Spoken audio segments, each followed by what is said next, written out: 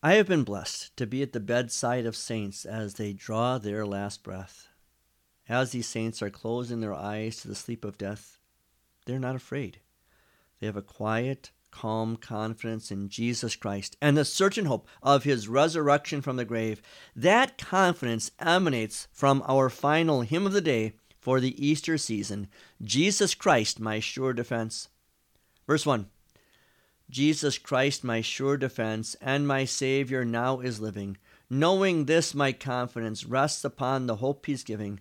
Though the night of death be fraught still with many an anxious thought, the sure and certain confidence the Christian has when facing death is that Jesus Christ faced death and won.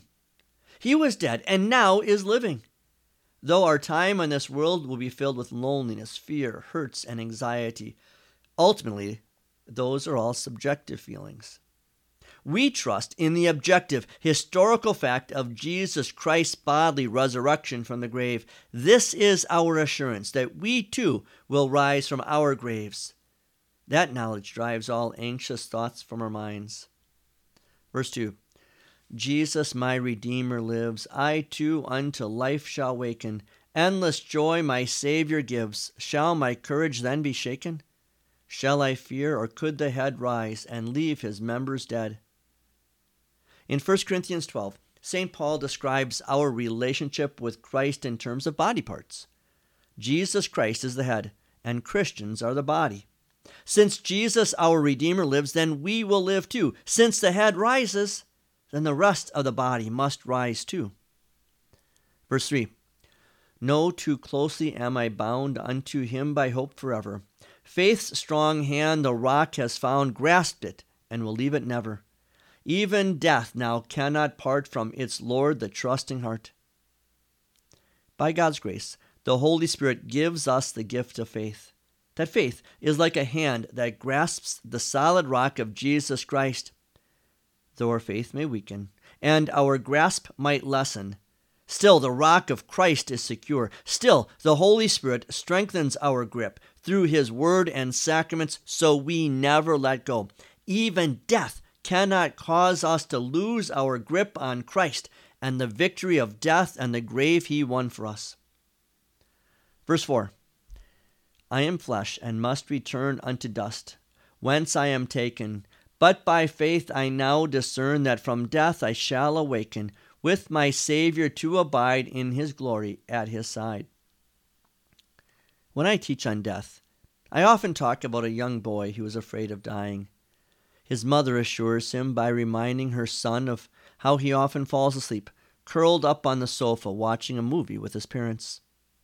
Sometime during the night, big, strong arms lift him up so that he wakes up the next morning in his own room. She assures her son, that's what death is like. It's falling asleep. Then big, strong, angelic arms pick up the Christian child of God so that he or she wakes up in their own room in heaven. Verse 5, Glorified I shall anew with this flesh then be enshrouded. In this body I shall view God my Lord with eyes unclouded. In this flesh I then shall see Jesus Christ eternally.